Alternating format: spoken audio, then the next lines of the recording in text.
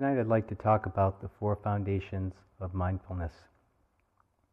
But before I do, I'll let you in on a little secret that we share up here anyways. We talk about it sometimes. Sometimes in the middle of a retreat after having sat several days in the hall. And of course, all of us are pretty aware of what's going on by now in your minds. Spending the last few days very intensively talking about those things. But the secret is, sometimes when we look around, it kind of amazes us that we're still here. Frankly. Yeah. Even after more than 30 years of practicing this, it's quite amazing that we're actually willing and able to kind of put ourselves through this. It's really a hard thing to do. And you can describe it to your friends when you go back, and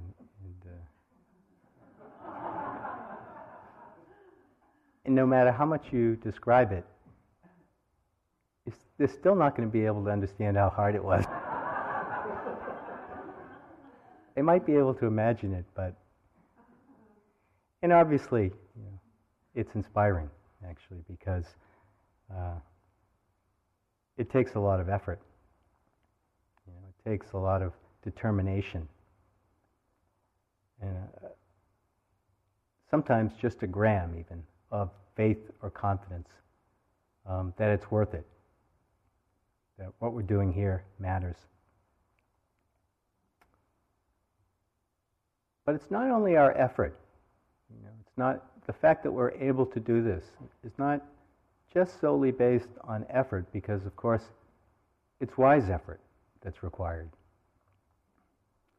And what inspires me about the Buddha's teachings is that he provided a very clear, at least in my eyes anyways, a very clear framework for understanding the practice, a framework for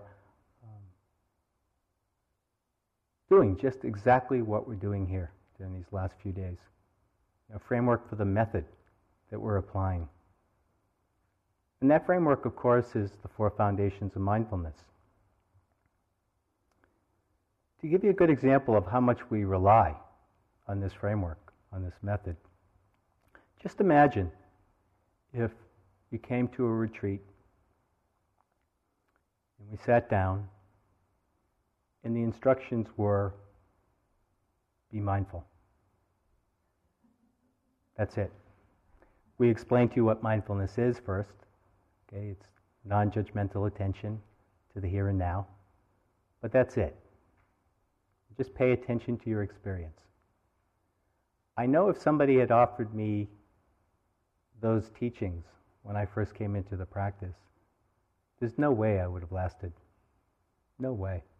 I would never have understood what I needed to do. Never. And what's wonderful about this particular framework is that it doesn't depend on a belief system.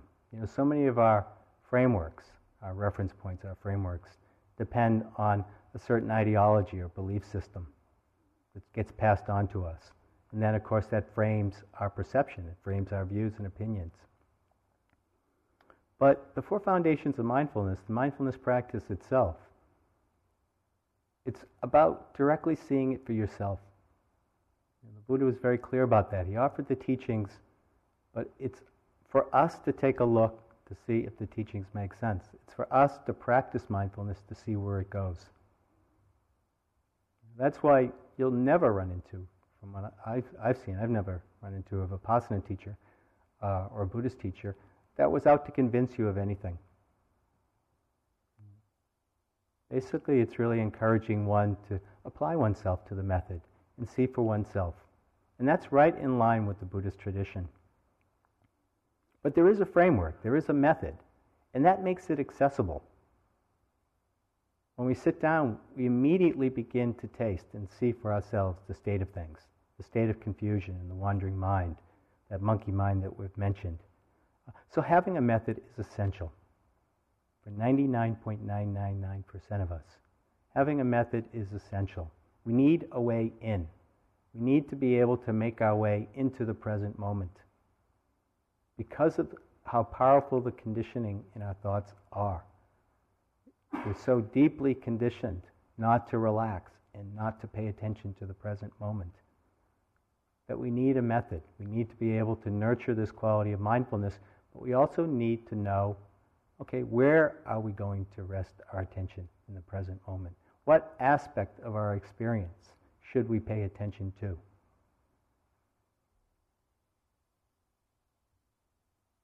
Well, the Buddha framed this particular practice, this method, in that one of his most well-known discourses. Ryan talked about it last night, some Satipatthana discourse, the 4 foundations of mindfulness. And very briefly, the 4 foundations are the body, which is obviously where we've been spending the last few days, being mindful of that first foundation. Feelings, quality, texture, tone of a particular experience.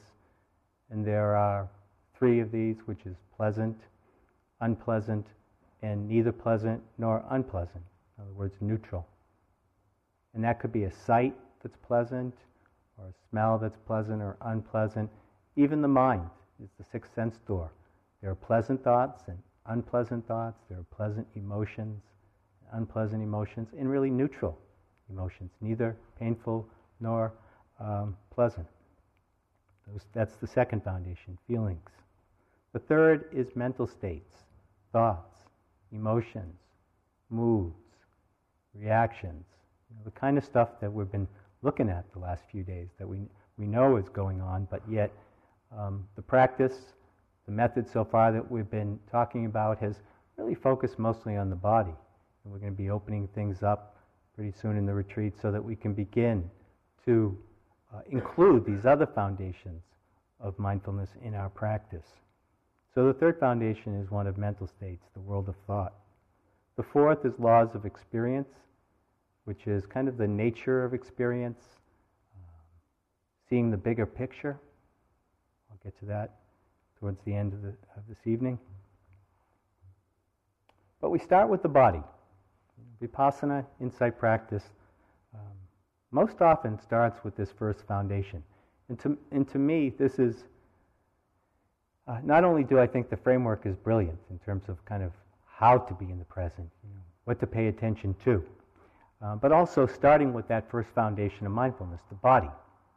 Because to me, the body is the most accessible aspect of our experience. It's kind of the most obvious. It's the one that is oftentimes the most predominant. When we sit down, feeling the cushion, feeling the floor, feeling your breathing, there's physical sensations rising and passing away. And so the first foundation really begins to allow us to develop and nurture the seeds of mindfulness that are already there. If we started with the 3rd foundation of mindfulness, it would be very difficult to develop a certain degree of calm or relaxation or equanimity or concentration, just because of the nature of our minds. They're so chaotic. And so finding an anchor, crucial. And using the body is endlessly useful. And it's endlessly useful, this first foundation, not just for people who are just beginning, not just for people who have been practicing for 5 or 10 or 15 or 20 years. It's endlessly useful. It's such a resource, having this capacity to be aware of your body as a way of anchoring the mind in the present moment.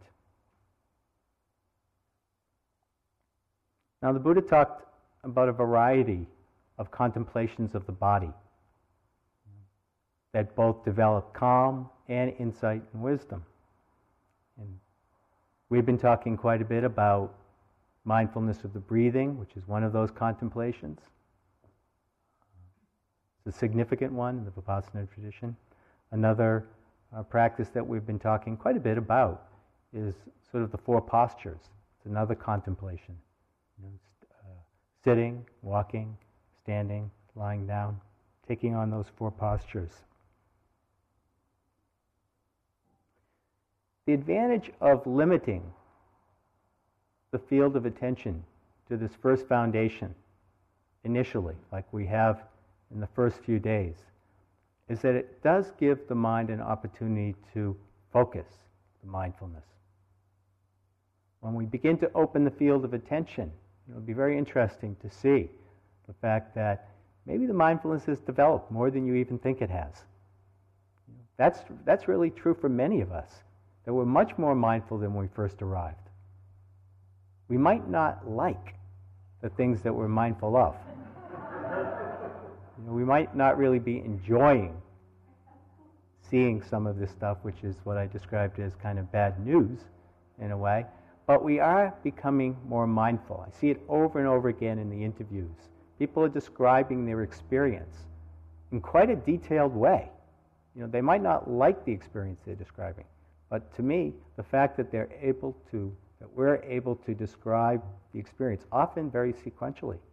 One can see sort of the arising or catch it later and then notice sort of the chain of events, chain of experiences that arise out of that particular experience.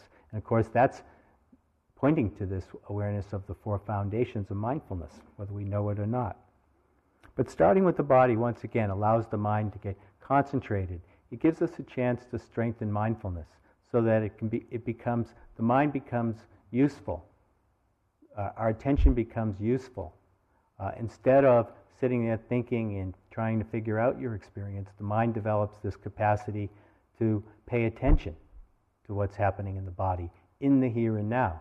So every moment that we feel the breath, every moment that we're aware when we sit down on the cushion, we feel our cushion, we set up our bodies, and we're aware maybe of some discomfort, or we're aware that the body feels comfortable in this new posture that we've decided to do, or we've decided to sit in a chair and all of a sudden we discover 1 or 2 pleasant sensations in the body.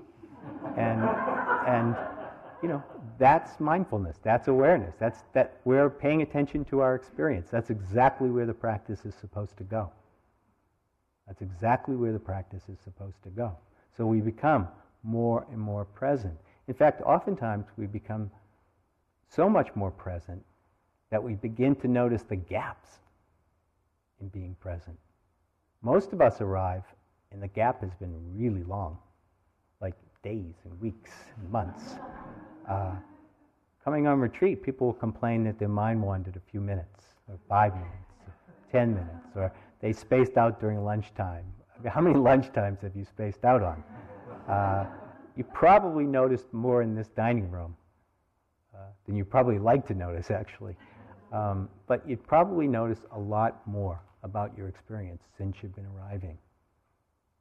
And this anchor in the body allows us to do that, because when the mind goes away, we know where to go. It's back into the body.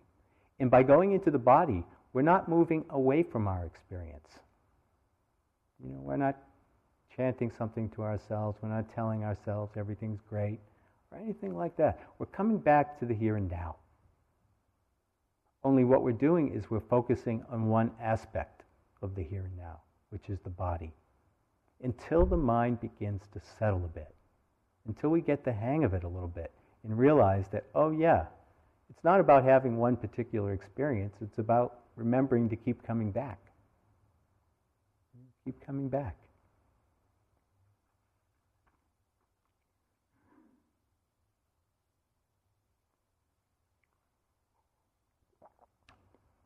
There are many ways that this practice of mindfulness of the body is useful. Certainly in daily activities, whether it's daily activities out there in the big world, or whether it's activities at the retreat center. Brushing your teeth, for instance, or washing the dishes, or doing your yogi job. If you notice that the mind is getting very agitated, and it does, especially yogi job. Most people, often big dramas associated with yogi jobs. I mean, sometimes people come in with the most upsetting experiences, It's traumatic sometimes what happens on yogi jobs. Like the mop bucket spills, or something happens, or somebody went into the bathroom when you were trying to clean it, and all sorts of things that are out of your control happen. And it's very easy to get agitated, especially in the jobs that, like dishwashing and jobs you have to work with people, and you're working more quickly, and it's labor intensive. Very, very helpful practice is to keep remembering just to come back into your body. Just keep coming back into your body. Simplify things. Simplify things. That's the beauty of working with the first foundation of mindfulness. You never lose by coming back into your body. In fact, by reconnecting to your body, it makes one much more mindful, much more balanced, much more able to work with the other foundations of mindfulness, such as the emotions or mental states or reactions that you're having. Very useful resource, endlessly useful. The second foundation is contemplation of feeling. Now, when we talk about feelings as the second foundation, we're not talking about emotions, even though emotions have a feeling tone to them. When we talk about feelings, we're talking about pleasant, simply pleasant, unpleasant, or neutral. Neutral feelings, the feeling tone of a particular experience. So when you're feeling that tension in your body, obviously the feeling tone is unpleasant. When you walking through the dining room and someone coughs next to you or something, that might be an unpleasant sound. There's an unpleasant feeling quality to it.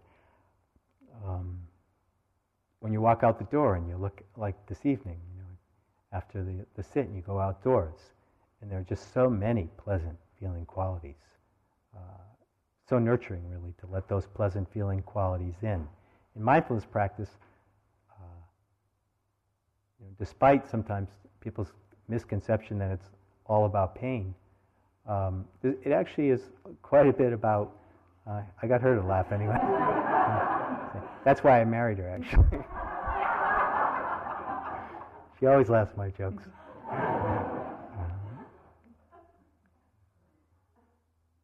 Mindfulness practice actually begins to open us up to enjoyment, to pleasure, to pleasant sensations.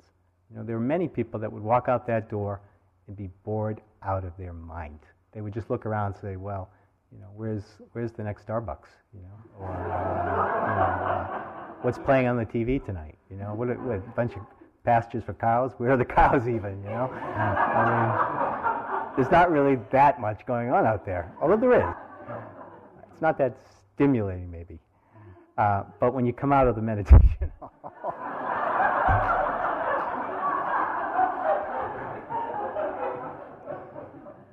it's actually a high point.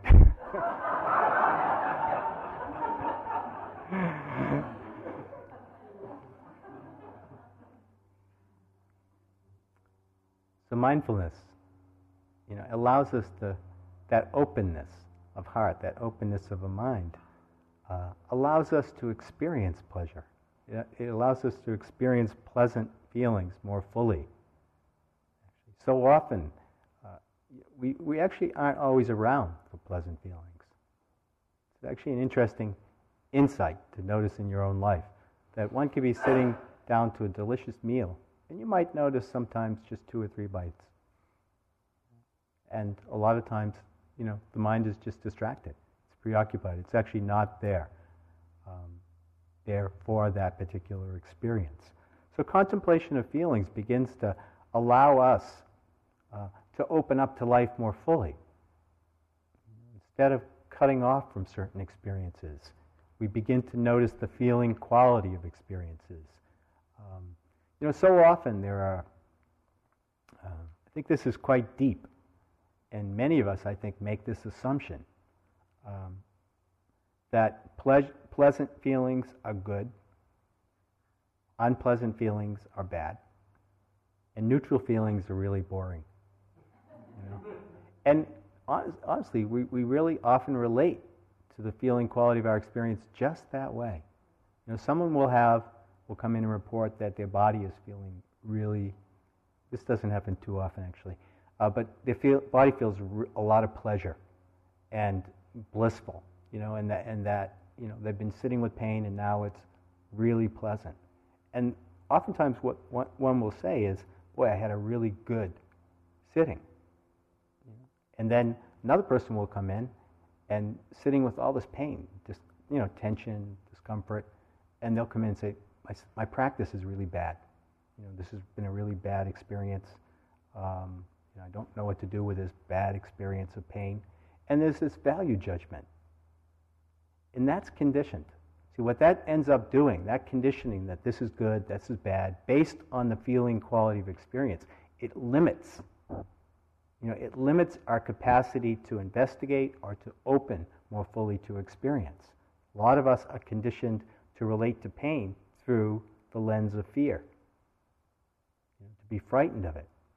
Instead of developing the capacity to be with pain, to allow it to be there, but then to learn how to respond with wisdom or compassion, that's not what our training is about. Our training is about avoiding those feelings. Don't have an unpleasant emotion. It means there's something wrong with you. You need to be fixed. Don't experience tension in the body. Oftentimes people will sit. First thing that they'll notice is the tension in the body, and they'll start judging themselves. I should be doing more yoga in my life. I should be eating better. I should be this. I should be that. I should do this. I should do that. And you can see the judgments begin to pile on because oftentimes we identify with these feelings. We identify with the painful feeling. It's often very threatening. But the fact is that both pleasure and pain are simply a part of life. It's not good, not bad. It's the nature of human existence, is that we're all, whether we're enlightened or not, we're all going to experience pleasure or pain or neutral experiences. It's the nature of the conditioned life that we live in. And so when we develop a capacity to be with those experiences with greater equanimity, with more wholeheartedness, we develop the capacity to relate to the feeling qualities of our experience with wisdom, rather than clinging onto pleasant feelings and hoping that it's going to make us happy, or pushing away painful experiences because we think we're going to be happier if we don't experience pain. And of course, those strategies of pushing it away or clinging, they create suffering, that particular strategy. It's not fruitful. It doesn't lead to liberation. It actually doesn't lead to peace. Quite the opposite. It doesn't lead to happiness. It leads to essentially fear. Because the nature of any pleasant feeling that you have, or the nature of any unpleasant feeling that you have, is that it's going to change.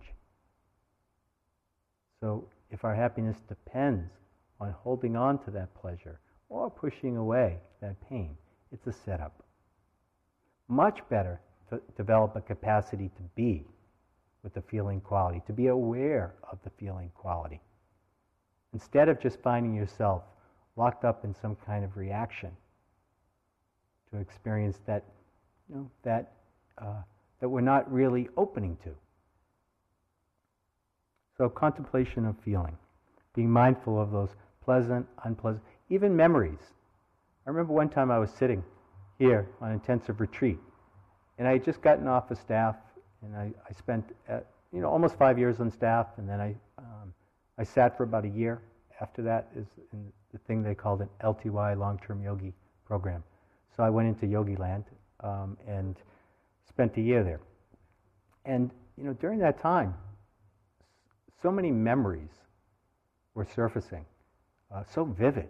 Pictures, dialogues, all sorts of events were arising in my mind as I sat and walked. And what was interesting was to notice the feeling quality of the memory and just how I would then relate to that feeling quality. Because of course there was a broad spectrum. You can imagine after 5 years, there were many, many pleasant memories. I also had my share of unpleasant memories.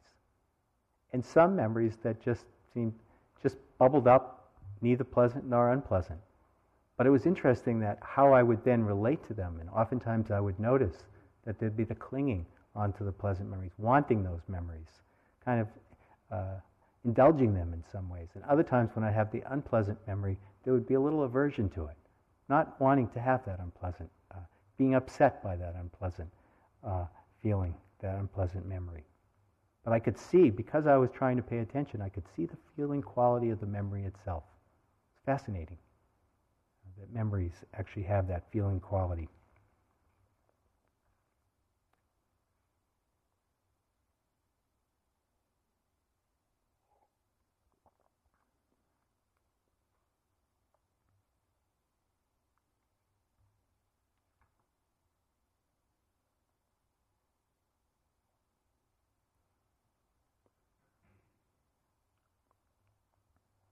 So through mindfulness practice, we learn to relax, really relax, kind of an unconditioned relaxation.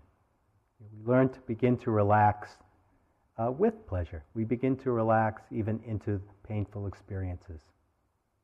We don't disconnect when things are just neutral or apparently boring. It's very, very freeing. We're actually able to live life fully when we do that.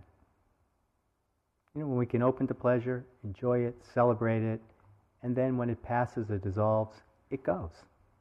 When pain arises, we just open to it, pay attention to it, we learn something from it, we take a look at its nature, maybe we investigate it a little bit instead of running away from it. We try to apply some wisdom, looking at maybe the conditions that might be causing the pain. Seeing what's causing the pain. If you're sitting in full lotus, for 4 hours, you can look at that and question that and say, maybe this isn't such a good idea. Maybe I should sit in half lotus or sit in a chair. You're applying wisdom, not out of aversion, but out of wisdom, out of compassion. Seeing that we don't necessarily have to subject ourselves to pain unnecessarily. That actually takes wisdom sometimes. Go back, a couple of you have heard this story. Bear with me. I remember in my first 3-month course, this gives you a really good picture. Remember when I described how I started practice and how kind of delusional I was? This is a very good example. After practicing for about a year, I went on this 3-month retreat. It was kind of the first 3-month retreat in the Vipassana tradition anyways. Joseph and Jack and some people led that retreat in Maine. It was pre-IMS. And we were pretty naive.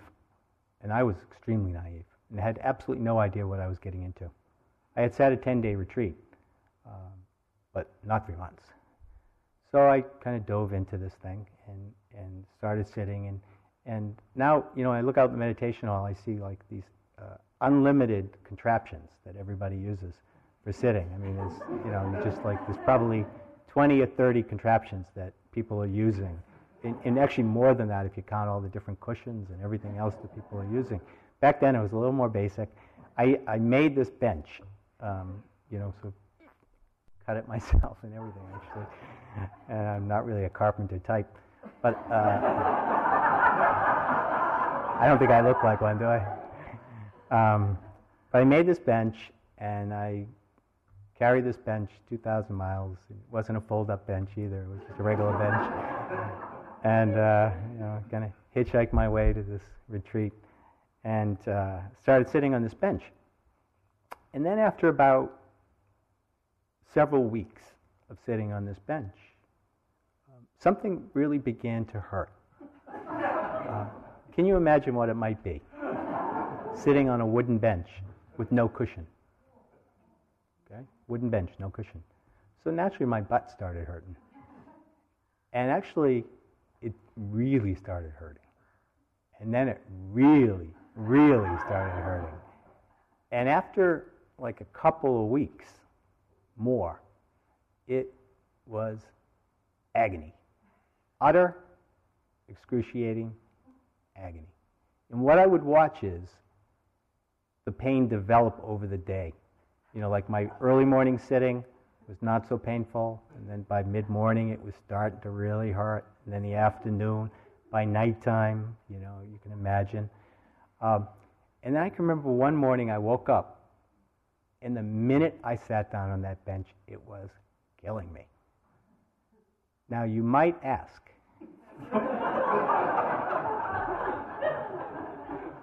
why didn't I put a cushion on that bench? There were cushions available, mind you. cushions in the back of the hall back then even. There were cushions, or a blanket. I could have put anything on there, actually. And the reason I didn't was because I thought I was being kind of virtuous. You know, that's really the bottom line. I wouldn't have said that to myself. But underneath it all, I thought, yeah, you know, this is it. You know, it's keeping me awake. I don't have to deal with sleepiness. I'm getting to really watch this pain so that I'm going to get liberated. And all of that stuff. But I wasn't really paying attention to the third foundation of mindfulness, which was the mental states that were arising in relationship to this agonizing pain, which was tremendous aversion in my mind. I mean, I was hating it, the experience, and I was forcing and pushing. And then one day, I'm trying to remember what happened. I kind of forget this part of the story.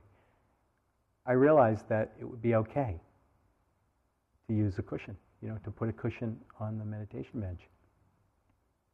And I put the cushion, and I sat down on the bench, and I can still remember this today. And this is literally exactly 30 years ago. It felt like I was sitting on a cloud. It honestly felt like I was sitting on a cloud. And within 5 minutes, I thought I was going to get completely enlightened. I was so relaxed and so happy and so blissful. I mean, really, it was just a wonderful, wonderful feeling. And, you know, what came out of that was kind of a little bit of investigation on my part anyways, to just what my motivation is and what's driving me, and a little bit more sensitivity and a little bit more compassion for myself.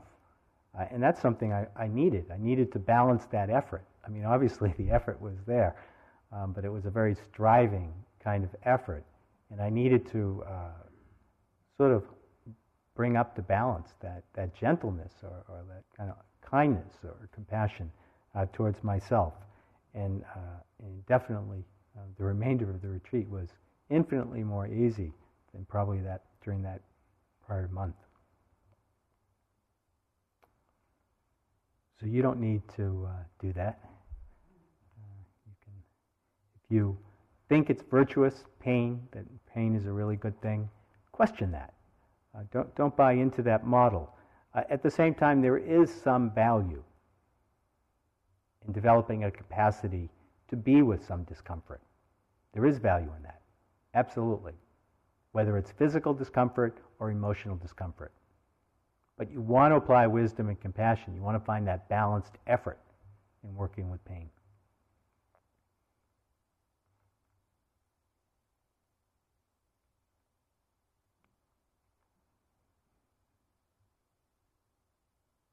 I actually might only get to 3 of them. You can do the 4th.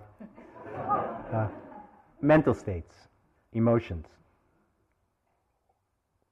moods, fantasies, memories, reactions, thoughts, planning. All these different states of mind that make up a big part of our day. And when we begin to settle into the present, it's unmistakably happening. These thoughts and states of mind, they're a predominant part of our experience in the here and now.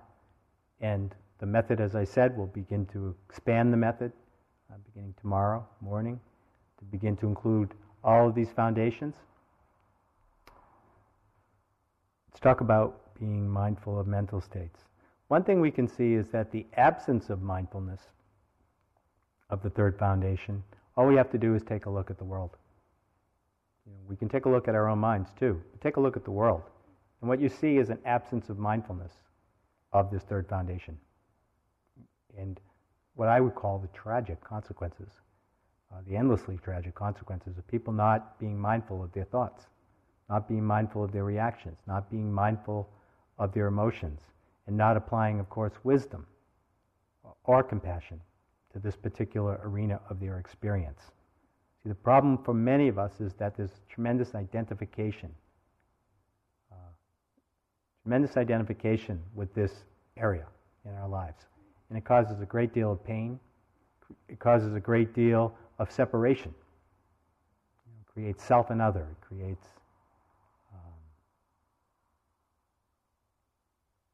well, it's the source of a lot of aggression in the world, obviously. Source of a lot of hatred. And all of it's coming out of our thoughts. All of this is coming out of our moods, our reactions. And so it's very, very important for all of us to begin to relate to this third foundation of mindfulness, or the mind, or the world of the mind, to move into another kind of relationship. Our relationship predominantly is one of being caught up in our conditioned thinking, which is a very limited world. It's very small, very narrow. So we need to begin to expand our understanding of this third foundation, of the world of thought, and move it, instead of this kind of conditioned thinking, more into bringing awareness. That's what we want to do in this practice. We're not after a particular mental state. We're not after a particular mood or emotion or mind state. What we're interested in is bringing awareness into the mind states that we're actually experiencing. That's what we're interested in doing, is bringing awareness to the emotions and mind states, reactions that we're actually experiencing.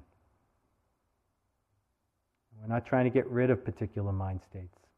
So many of us, when we get caught in anger or fear, anxiety or worry, we react, we identify. We don't want that experience. And of course, not wanting that experience just makes it stronger. Trying to get rid of that, or trying to judge, or not just trying, but judging those mind states, simply reinforce this sense of solidity, or that sense of identification with that particular mind state. See, that mind state isn't us. It's not you, it's not me. That mind state is simply arising under certain conditions. Just like the sun arises under certain conditions and sets under certain conditions. Emotions, mind states, and moods have that exact same nature. It's no different. It arises, expresses itself, and passes away. But we often have a very conditioned relationship. And everybody has their own karma around this in terms of what kind of emotions and moods, or mindset states that we experience, what kind of thoughts arise when you begin to sit. Everybody's quite different this way. Also, how we relate to these mind states varies a lot. Some people grow up thinking, anger's okay. That's kind of like the natural response when you don't like something, is to be angry. Other people grow up thinking, no, you're not supposed to experience anger. If you do, you're a bad person, and you have to figure a way of keeping that down.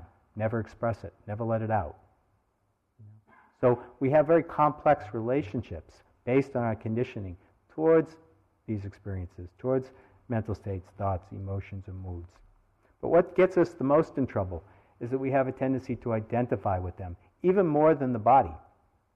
For instance, we do have a tendency to identify with painful sensations, or the body in general.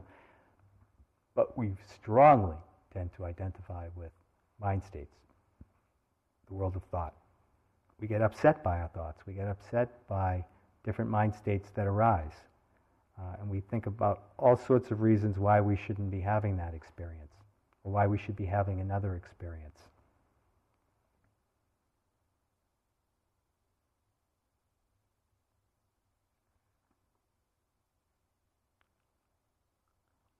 Just briefly talk about working with reactions, being mindful of reactions. It's a significant aspect of Dharma practice. A lot of insight and a lot of inner freedom comes out of this practice of being mindful of your reactions. And it's such a useful practice to take up in dealing not just with the conditions that we have on retreat, but also the conditions that we confront in the world that we're living in, our ordinary lives. We're constantly reacting for or against the conditions that we meet. And so learning to be more mindful of our reactions is crucial in terms of moving steering that ship, steering that cruise ship, that 1 degree in terms of heading it in the right direction. It's tragic sometimes when you read about somebody having a really strong reaction and then that triggering some action that has profound consequences. And you realize that you really have to guard this one. You have to pay attention. We have to pay attention to reactions because they get us in trouble over and over again. They keep us repeating oftentimes the same mistakes over and over again. But fortunately, we can begin to let go of our reactions. We can begin to change our conditioning. We're not inherently subject to our conditioning. Conditioning can be extremely strong, but we can let go of this conditioning. We can taste more freedom in our lives.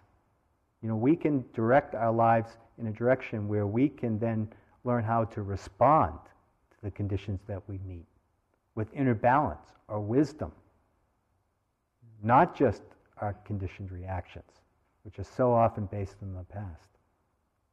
So we can learn to relate to the present, but one has to be willing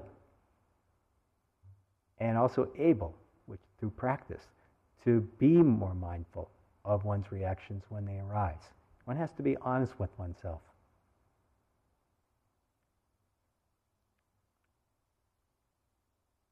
One retreat that Larry Rosenberg and I led, maybe it's got to be at least 4 or 5 years ago now. It was fascinating to see what happened when the conditions on the retreat changed, and just kind of to see where that led. We were leading a retreat, and it was started on a Saturday. It was a 7-day retreat, and we were, I think, on the second day of the retreat. I believe it was Monday morning. You remember what the second day of the retreat was like? Not easy.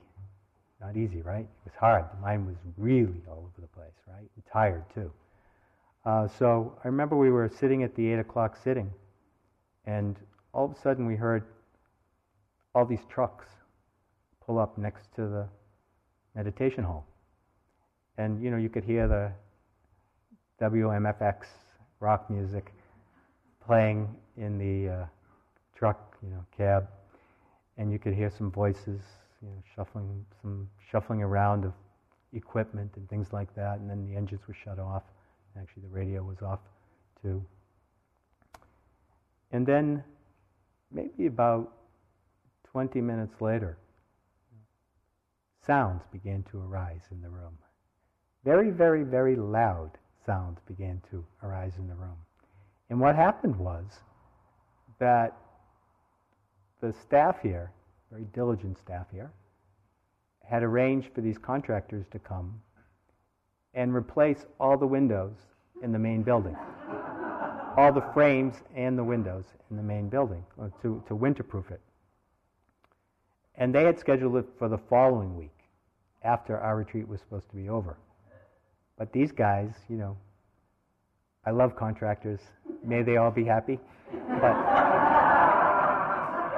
But sometimes they need to operate on their own schedule, let's just say. And, they have a schedule, and this was the week that they were available, so they decided to come. And probably thought the owners or the people who hired them would be happy because they're here a week early. So they came and they started ripping out all the frames and all the windows, and tremendous shaking and sounds in the meditation hall. And you can imagine how the yogis responded to this. I mean, it was deafening at times, quite frankly. It was very, very, very loud. The building was actually shaking while we were sitting. So we quickly went into listening meditation instructions because we weren't at the third foundation yet, which would have been their reactions. But obviously people were lost in their third foundation by that time, lost in their reactions, and people were having, obviously, a difficult time. And this construction job lasted about 2.5 days. So what was coming up for people was they came to Barry for quiet. And here they find themselves in the middle of a construction project. And so there's a couple of choices there. Maybe there's more than two. Probably some variations. But one is you could get up and leave and say, Barry is just the most horrible, insensitive place on the planet. How could they do this to us? I'm getting out of here. I can't get any samadhi or concentration or insight under these conditions, and leave. That definitely would have been one response, and certainly many people considered it, because we talked to them later. But nobody did. Nobody left. We stayed. And so when we're staying now, this might not be a time when we're going to develop a lot of concentration, where the mind is necessarily going to get really quiet. But it would be an excellent time. In fact, we did open the instructions up quite quickly. Excellent time to be mindful of your aversion, the anger, the fear, the resentment, the helpless feelings, whatever the reactions were, and to bring mindfulness to those reactions. In other words, simply see it as something to work with. Simply see it as a mindfulness practice. Now, obviously, if we were in a situation that was harmful, wisdom would be to get out of that situation and not just be mindful of your reaction. That wouldn't be wise. But this situation, we were safe. Nobody was getting hurt. We were just actually being subjected, simply put, to unpleasant hearing sensations, sounds, unpleasant sounds. That's all that was different, in a little physical vibration. That wasn't that bad, but the physical sensations of hearing was quite loud and sharp, and it was disruptive in a sense. I remember I went up to my room, which everybody comments on how nice my room is when they come in, and I went into my room, and there was this guy looking at me from the outside, no window. I go walking up, he waves to me like this, and I start a conversation with this guy. And he's literally, I had no room for like a day, and this guy was outside the whole time, checking me out, trying to figure out what I was up to. So it was disruptive, but it was extremely creative. And so many people later, it was nice when the quiet came back. No doubt about it. When those conditions changed, nobody was clinging to those guys banging away. We were over the first 2 or 3 days. Sleepiness wasn't an issue, so now we were definitely ready for the quiet. So it was nice when the conditions changed. But what we discovered in that is that we suffered so much less when we simply said, okay, there's aversion, there's fear. There I am feeling resentment, anger, disappointment, betrayal. Whatever the feelings might be. And some of them were very strong. Very, very disappointment. Anger at the teachers. How could they let this happen? All sorts of reactions were happening. Being mindful of that allowed people not to get so lost in the reactions. It allowed us not to be so caught by the reactive mind. And in the process of being mindful of the reactions, we're disempowering those reactions, those conditioned reactions. And that increases our capacity to be under those conditions and still experience some degree of relaxation and inner peace, even though the conditions are unpleasant. But if we didn't have a mindfulness practice, it would not have been like that.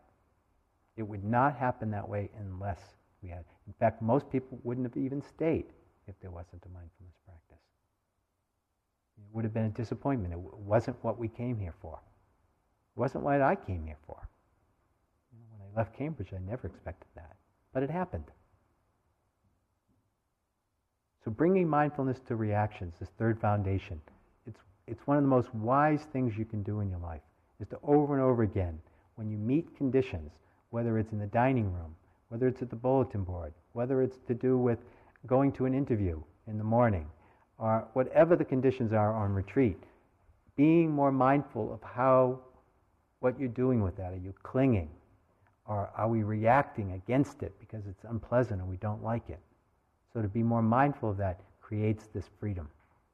Creates this freedom. It creates a space in the mind to not be subject to that reaction. The reaction can be there. We don't want to judge our reactions.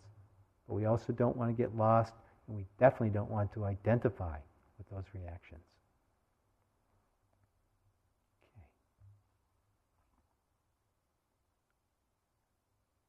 Very, very, very briefly, the fourth foundation of mindfulness, which is we'll be talking about quite a bit of this as we go into the retreat anyways, but the laws of experience, which is when we develop this mindfulness practice in a sustained way. In other words, we're able to pay attention to the body in a more sustained way, in a balanced way, less identified way, when we can pay attention to feelings in a more sustained and balanced way, when we can ride out pleasant and unpleasant without being so caught or reactive to them, or when we can pay more attention to mind states, emotions, and moods without being overwhelmed by them or identified or lost in them. And that's what does happen with practice, no doubt about it. The mindfulness gets stronger. Our ability to be mindful of these foundations gets stronger and stronger. But one of the fruits that comes out of this mindfulness practice is we begin to see the underlying truth, that we begin to see into the nature of the experiences that we're having.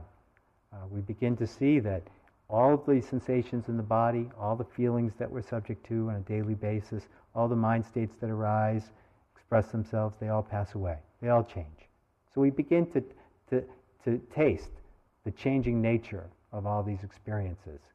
And what comes out of that is something wonderful, only wonderful, which is that we begin to feel less separate from our environment. We begin to feel less separate from the people that we share this planet on. We begin to feel part of nature. And it's not an illusion, this awareness. It's seeing what's real, which is we are part of nature. Our thoughts create separation. Our thoughts create a sense of a separate self, apart from the world that we're living in, apart from nature. Somehow we have this concept that everything else is changing but us. No, really, we do. Something inside us isn't. It's solid. And it's deeply conditioned for us to believe that. But when we can begin to see through that illusion, we begin to feel part of nature. We're getting in touch with what's real. And that allows us to begin to relax. Because when we feel separate, the result of that is fear. Living a life of fear. When we experience ourselves as nature, we begin to discover that there's nothing to be afraid of. There's no separation. And that awareness is one aspect, anyways, of the fourth foundation. Okay, so let's sit for a minute.